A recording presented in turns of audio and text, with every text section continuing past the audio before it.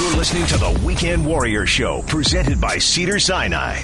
What's going on, LA? This is Kobe Bryant. Start your weekend off right. Listening to the Weekend Warrior Show with Dr. Clapper. The most gifted physical specimen I've ever seen. Every Saturday morning from 7 to 9 a.m. on ESPN, 710, home of your Los Angeles Lakers. Welcome back, Weekend Warriors. That's Hey Jude. I'm playing that song. Rebecca's playing that song because it's from 1968. And today's topic was about encouragement to go beyond your wildest dreams. We looked at people who did that in 1968.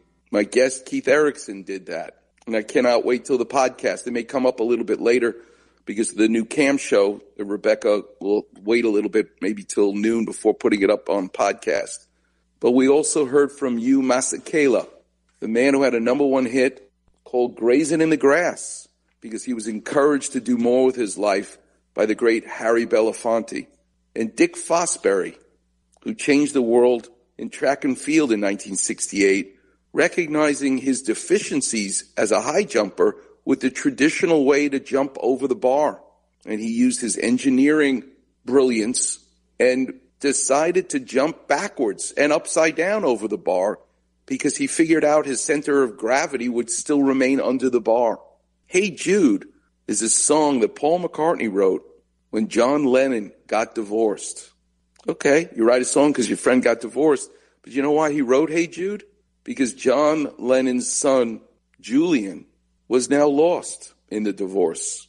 His mom and dad had broken up, and he wrote that song to encourage him. Listen to the words of Hey Jude. Let's hear the song again, Rebecca. It's a song of encouragement to Julian Lennon.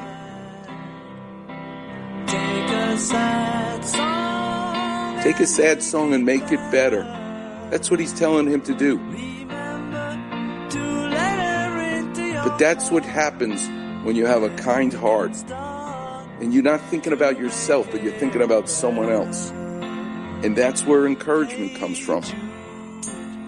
What a beautiful story Keith Erickson told of a 6th grade teacher telling him, you can do it. I believe in you. It's my mother used to say, the words don't cost you anything. How great would it be? It's not costing you anything out of your wallet to see a total stranger, know their name. When I did surgery this whole week, and I was busy, before every case ends, I go around the room. I don't just say, thank you, everybody. I say thank you by name to the cleaning lady, because I can't do the surgery unless the room is clean, to the x-ray tech, and they're always looking at me shocked, even though they got their mask on, they got a hat on, they're sterile. All you can see is the whites of someone's eyes when you're in the operating room. But I love the look in that person's eyes, who's the x-ray tech, who's the cleaning lady, in addition to the circulating nurse, the scrub nurse, my physician assistant, the anesthesiologist. There's all kinds of people in the operating room. But for me to say thank you, and then I say their name out loud so everyone else hears it, and I'll do 6 surgeries in a single day. I do it 6 times in a day because I hear my mother's voice in my head saying, Robbie, the words are free. They don't cost you anything. If they don't cost you anything, not that that would make a difference, but it does, then use them. Say something nice. Say thank you. If you do that, you'll make the world a better place.